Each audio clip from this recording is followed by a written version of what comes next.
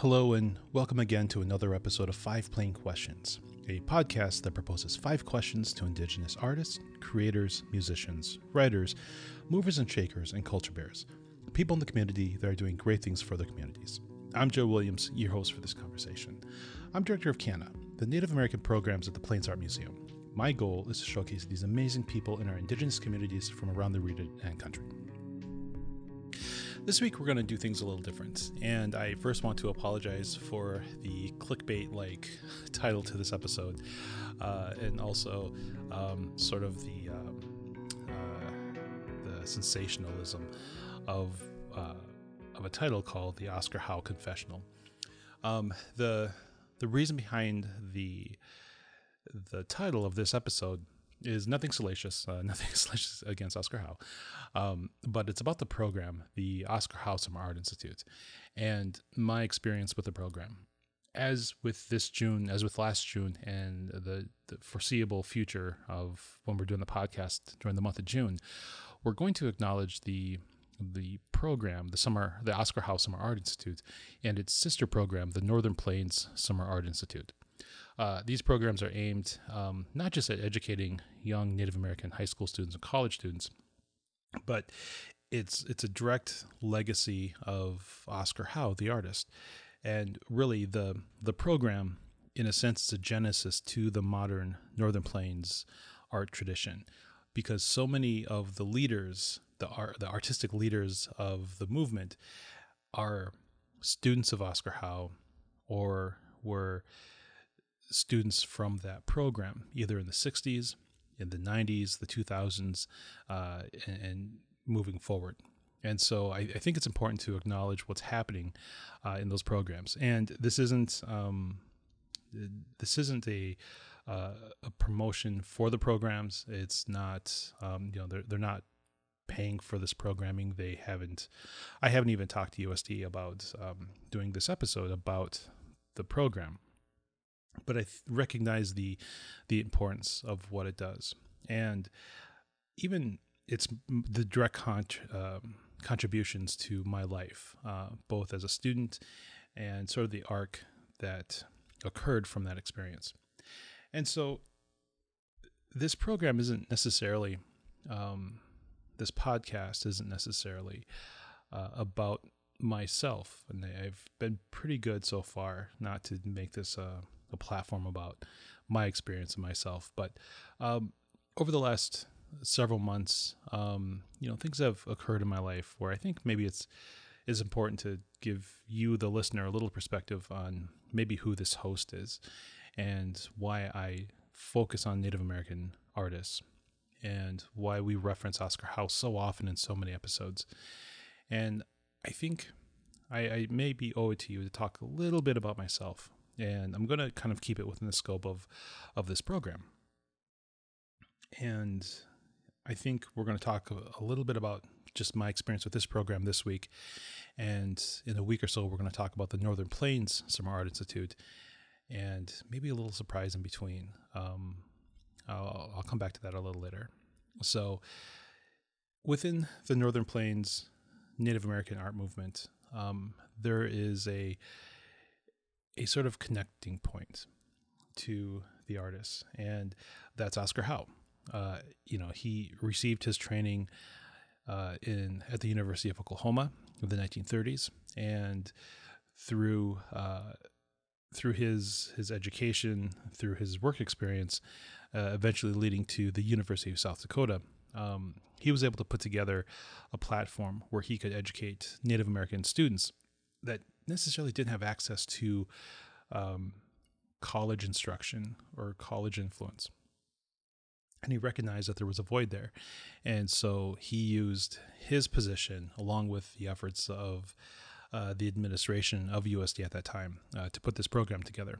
And this episode is not going to be a telling of his life. Better, more informed people have put those together, and those are out there. And I think I might do something next week to honor that. But right now, I'm going to touch lightly on what the program is and how I'm sort of in this narrative as well.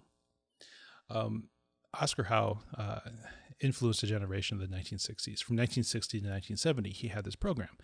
And out of that program came a number of amazing and fantastic students, from Arthur Amiot to Don Manolo to my mentor and friend, Robert Penn.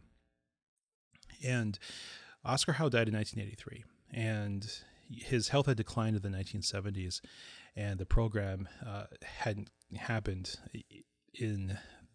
throughout the 70s. And after he passed away, his colleague, who eventually became the Dean of Fine Arts at USD, John Day, had a conversation with Robert Penn and Alta Penn de la Cruz. And together, through those conversations and through those efforts, started the Summer Institute 30 years ago in 1991. And that program started off small.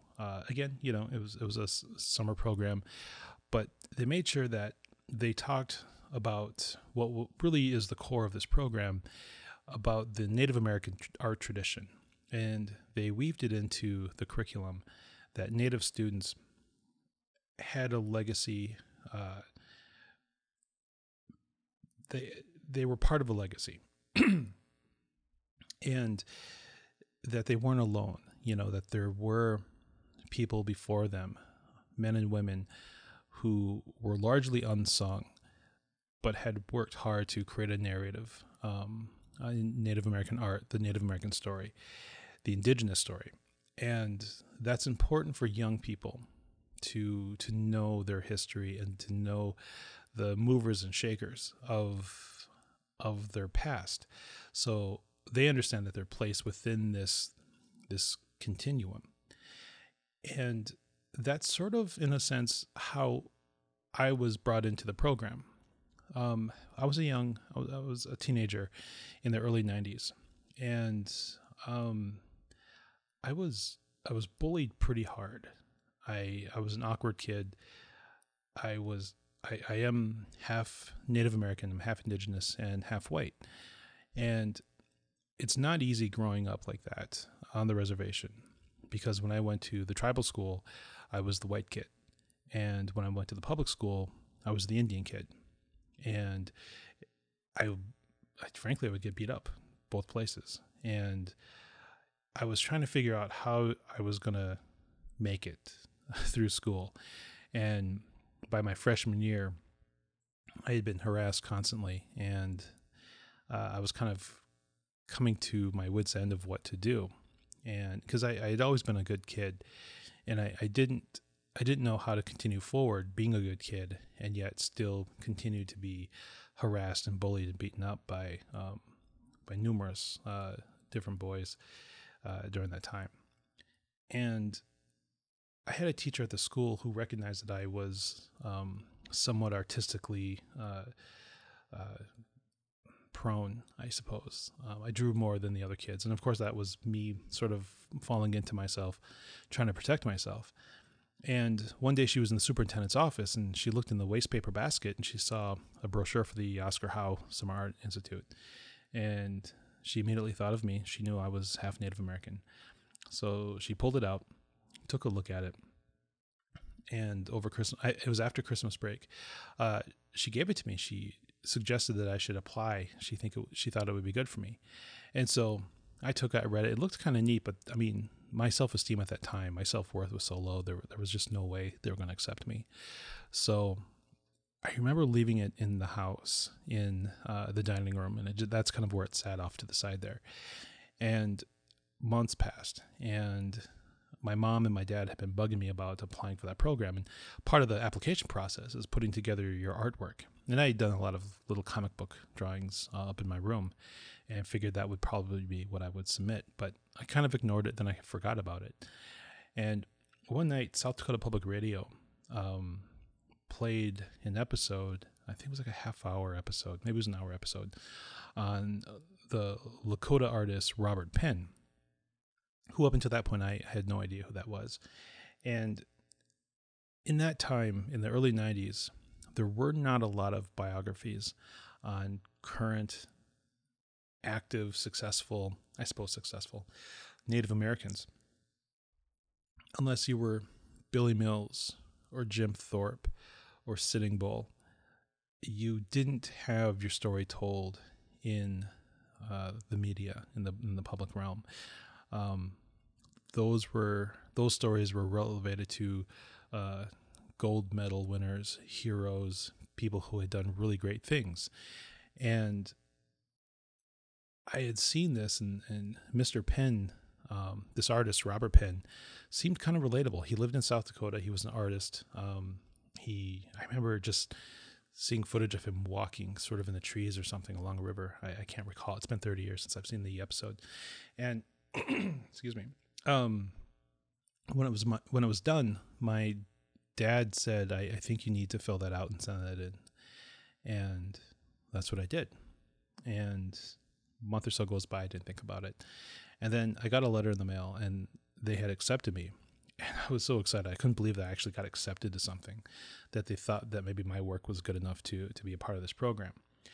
And a couple months later, I the program started in June, or maybe it was a month later. I don't recall anymore.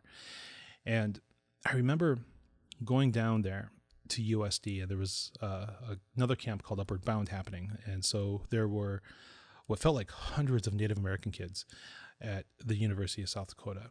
And I was kind of overwhelmed because I didn't realize that there were other camps. And I got nervous because my experience at my previous tribal school, I got harassed a lot. And I was really scared that I was going to get harassed here. And so it was pretty clear that the Oscar Howe program was a separate, smaller thing. And we were over in the art building while the Upward Bound students were in the dormitory and sort of on campus elsewhere. And the first couple days I hid in my dorm room. I'd go to class, I'd go eat with the students, we'd have a few laughs, but I was never the main attention of all the other kids. And so, as it is with kids, there's always one or two funny ones, loud ones, and everyone kind of listens and laughs along and whatnot. And I'm fine with that in the group setting. But as soon as we were done eating and it was time to just hang out in the lounge or go outside or go somewhere, I would duck back into my room and hide in my room. And there I would do my normal thing where I would sketch and just sort of mind my own business. I probably had a Walkman at the time. And after a couple days, one night there was a knock at my door. And I answered it, and it was the popular kid within the group, this tall kid. And he asked me what I was doing. And I was like, oh, I'm just drawing. And he's like, well, hey, come down to the other room. We're all in there. Come hang with us. And I thought, well, this is it. This is where they're going to jump me. This is where it's going to happen. And sort of begrudgingly, I said, okay. And I followed them down the hallway and went into the room. And when the door opened up, all the boys were in there. And I think it was probably between a dozen plus. There was a lot of boys in the room. And I thought this was it, and they made a spot for me on the bed because there was boys sitting on the beds and the chairs on the floor. Everyone was just kind of hanging out. And so I sit in there, and the guys all kind of picked up on the conversation that they were having, and they carried on. And pretty soon, I'm sure, they're going to turn on me and they're going to start making fun of me. And, because I was shorter. And I think at that point I had put on a little bit of weight through my depression. And that didn't happen. And pretty soon, I was laughing with them, and I realized that I was kind of in a safe place with these guys, and it was kind of cool. And these guys were all right. And then I started to get to know these guys, and they were goofy like me. They were kind of nerdy like me. They liked the same stuff. We were talking about comic books. I think X-Men was big at the time. And I realized that I was sort of among people just like me. These guys, all they want to do is artwork and goof off, and it was great. And that was it. I was hooked. And for the next 2 weeks, I had found friends that I had not had probably since 5th grade. And it was great. And I started hanging out in the TV lounge with them and some of the other kids. And I remember Beavis and Butthead was the big thing at the time, MTV, The Real World. And it was the best. And I remember when the program was over, I didn't want to go home. And I went back to the small town. And I remember I was walking down to the basketball court from my house with this new air of confidence. And I was no longer ashamed of myself walking down the sidewalk, being ashamed by myself, which is a weird, horrible thing. And, it's high school never got easier. The kids were still hard on me. And I got beat up and I had countless glasses broken. It was a constant, but I knew that the next summer I would be going back to the Oscar Howe program, and that carried me through. And every summer they kept inviting me back, and it was great, to know that there were friends waiting for you. And it was, every year, probably 90% were new kids, and 90% again the next year were new kids. And so there was a constant rotation of new kids. And that was okay because they were just as cool as the kids the year before. There was always one or two, that were a little more drama than the rest, but we had this shared experience. And the program, it's not an easy program. I think in the early days they would start lectures at 8 or 9 o'clock, which for a high schooler during the summertime is not a great idea. And then you draw till noon, you eat quick, you get back into the studio and you work till dinner time. You go eat, you come back, and you would have an open studio session. And it was intense and it was hard. And when you get close to the last day, which is a exhibition, you're in the gallery working hard, trying to make sure the gallery goes up, and the counselors are all stressed because they're trying to create a product for Dr. Day, John Day, and it was great. Now, within all this, Robert Penn was an instructor during most of these years. In '93, my first year there, I came into the studio. Don Rouleau, who just recently passed away, was the head drawing instructor. And I was kind of hoping to be Robert Penn, but he wasn't there, and that was fine. And he, Mr. Penn had a retrospective at the time at the main gallery, and he was going to be speaking. And so the day of his talk, we all file into the gallery, and we're all kind of sitting on the floor, and there's a stool, and he comes out, and he's on oxygen. He's wheeling a little cart with those green oxygen tanks, and he's got a clear tube that's running up to his nose.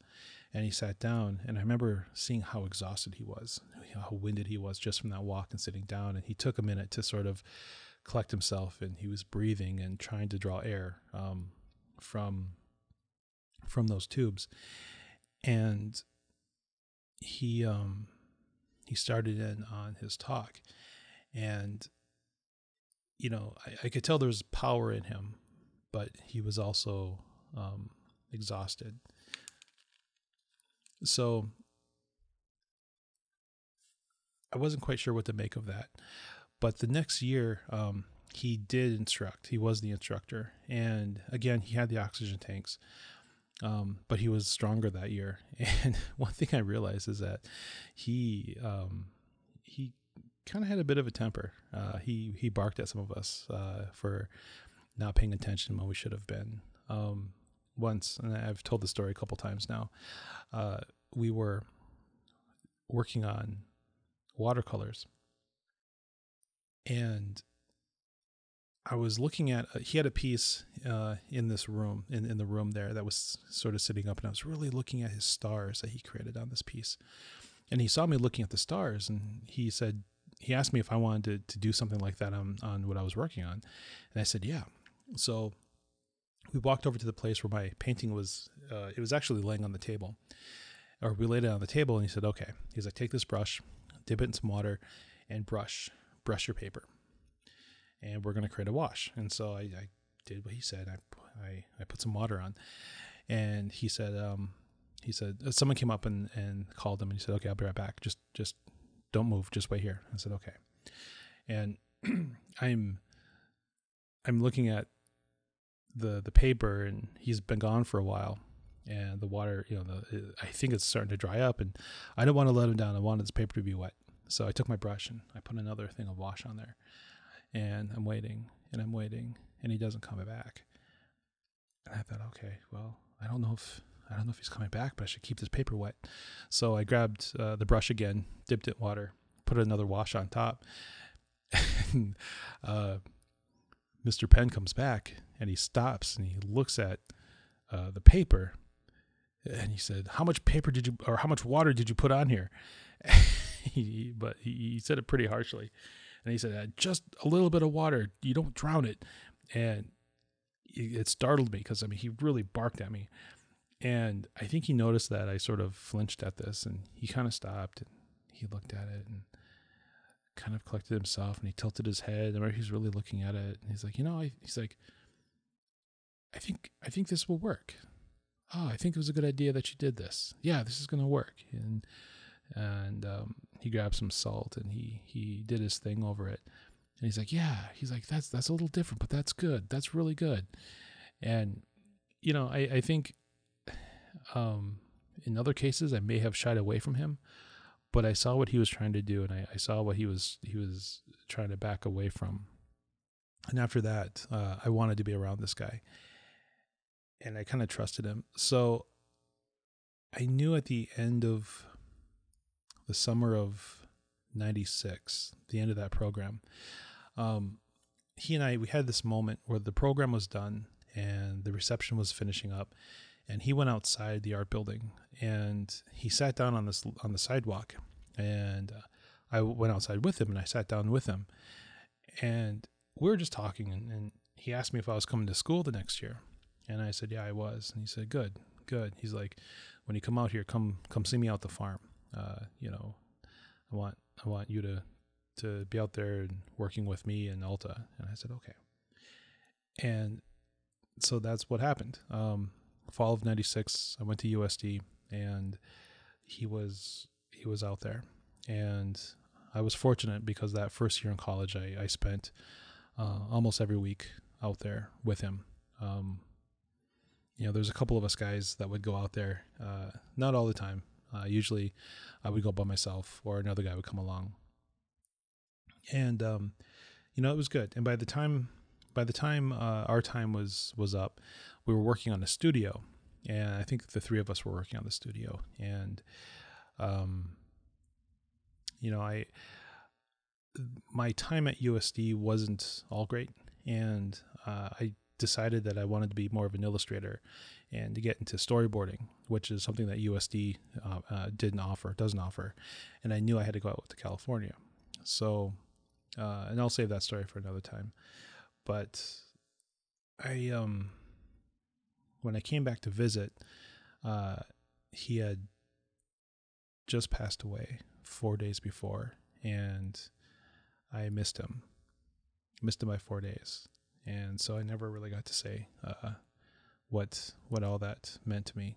And this is he was comatose. He was still alive for a year, but he never regained consciousness, or he wasn't able to regain consciousness. That wasn't going to be possible. So, the relationships formed in equal parts Robert Penn and equal parts John Day, who was the dean of that program, who really carried the legacy of Oscar Howe forward. And I'll talk more about John Day later. But, those experiences, Mr. Penn, Alta, John Day, really influenced the arc of my life. It took a while, and life gets in the way and things happen. But long story short, that's kind of where you and I have come together, because I feel it's important that we focus on artists, people who are out there making it happen, who may not get their voices heard. And I hope that I'm not the only one doing this a year, 2 years from now, 10 years from now. I hope that we are able to cover people that I don't even know who are out there. But my hope is that, you, through the course of our time together, you've heard perspectives and voices of people that you may not have heard before or would have heard. And hopefully you gain some value from that. And, that's why I do this, not to sound self-righteous or whatnot, but that's why. And, this isn't an easy program to put together. A lot of times, because of scheduling and timing, we have to cancel interviews, reschedule interviews. Some nights I do the interviews the hours before we publish this. And so quite often, if you listen to this on a Wednesday, it's because I just recorded it just hours before. So it's about as live as it could be. And that's kind of how this episode is. I was going to do something different for this episode, but the plans fell through. And I was really excited too, because I had one of the professional studios here at the University of South Dakota that they were really gracious to loan me. But all plans change, and that's okay. So I felt this would be a good time to talk about something that's deeply personal about me, to share a little bit about myself, and sort of how we were able to come together. So before I go, I want to acknowledge a few of our listeners. So we run this through SoundCloud that distributes it out to all the podcasts. And I'm able to see not who's listening, but where people are listening from. And I'm always charmed by seeing but where people are listening from. And I've had a couple consistent listeners this whole time. And, I don't know who you are. I don't know, even if I know you, because I know people all over the world. And so maybe you're a friend, or maybe we're friends through this, but I don't know. I don't want to possess anything. But to you that's listening in Brussels, just know that I see you, and I so appreciate you listening. To our friend in Australia, it's the same thing. I see you checking in every week. My Brussels friend, I see you checking in every week, and I so appreciate it. Of course, the folks in Fargo, where this comes out of, thank you for your continued support. Ironically, the city of Columbus, Ohio. I don't know what it is about this podcast, but you guys are some weeks the biggest audience that I have. So thank you for that. I don't know what I did. I would love to come to Columbus and do a couple episodes there. I think that'd be great. But we have listeners all over: San Francisco, Austin, Wisconsin, all over the country. And so in the Southwest now, which is really wonderful.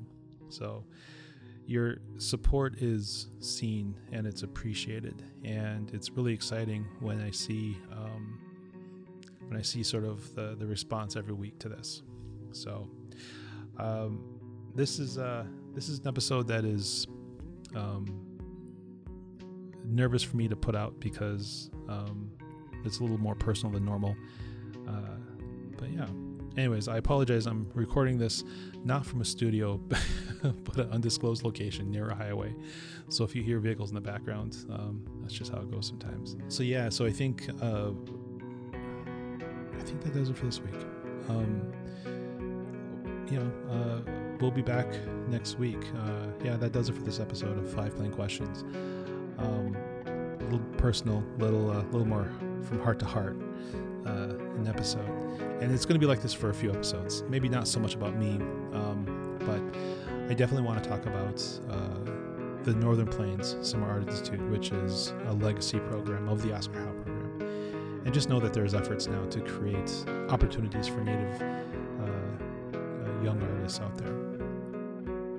So, but with all that being said, I want to thank you again for joining us and spending your time listening to, I guess this time, my perspective, my story from this community. So please join us next week. I'm going to try to put something a little different also, and pretty special for you. I'm Joe Williams. You can find me at Kiana, that's CANAA, Creativity Among Native American Artists on Facebook, or at Instagram, where we post a lot, or Twitter, which I'm trying to follow up on, and at plainsart.org website. There you can see our past programming, our current programming, our past videos, and these podcasts.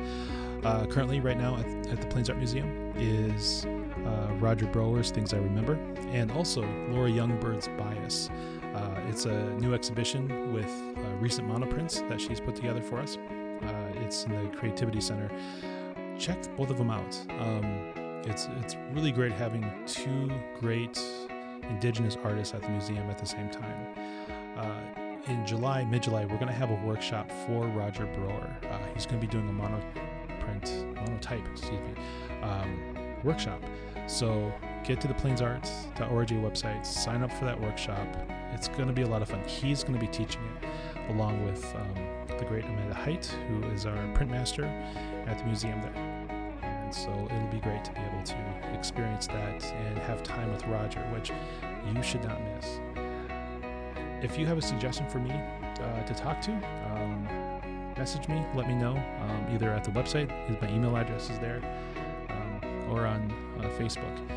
And to my New England friend, my Australian friend, and to my Brussels friend, message me.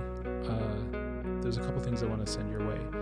I think it's kind of cool that you've stuck with me all this way, so that'd be neat to be able to connect. All right, you take care, and we will see you next week.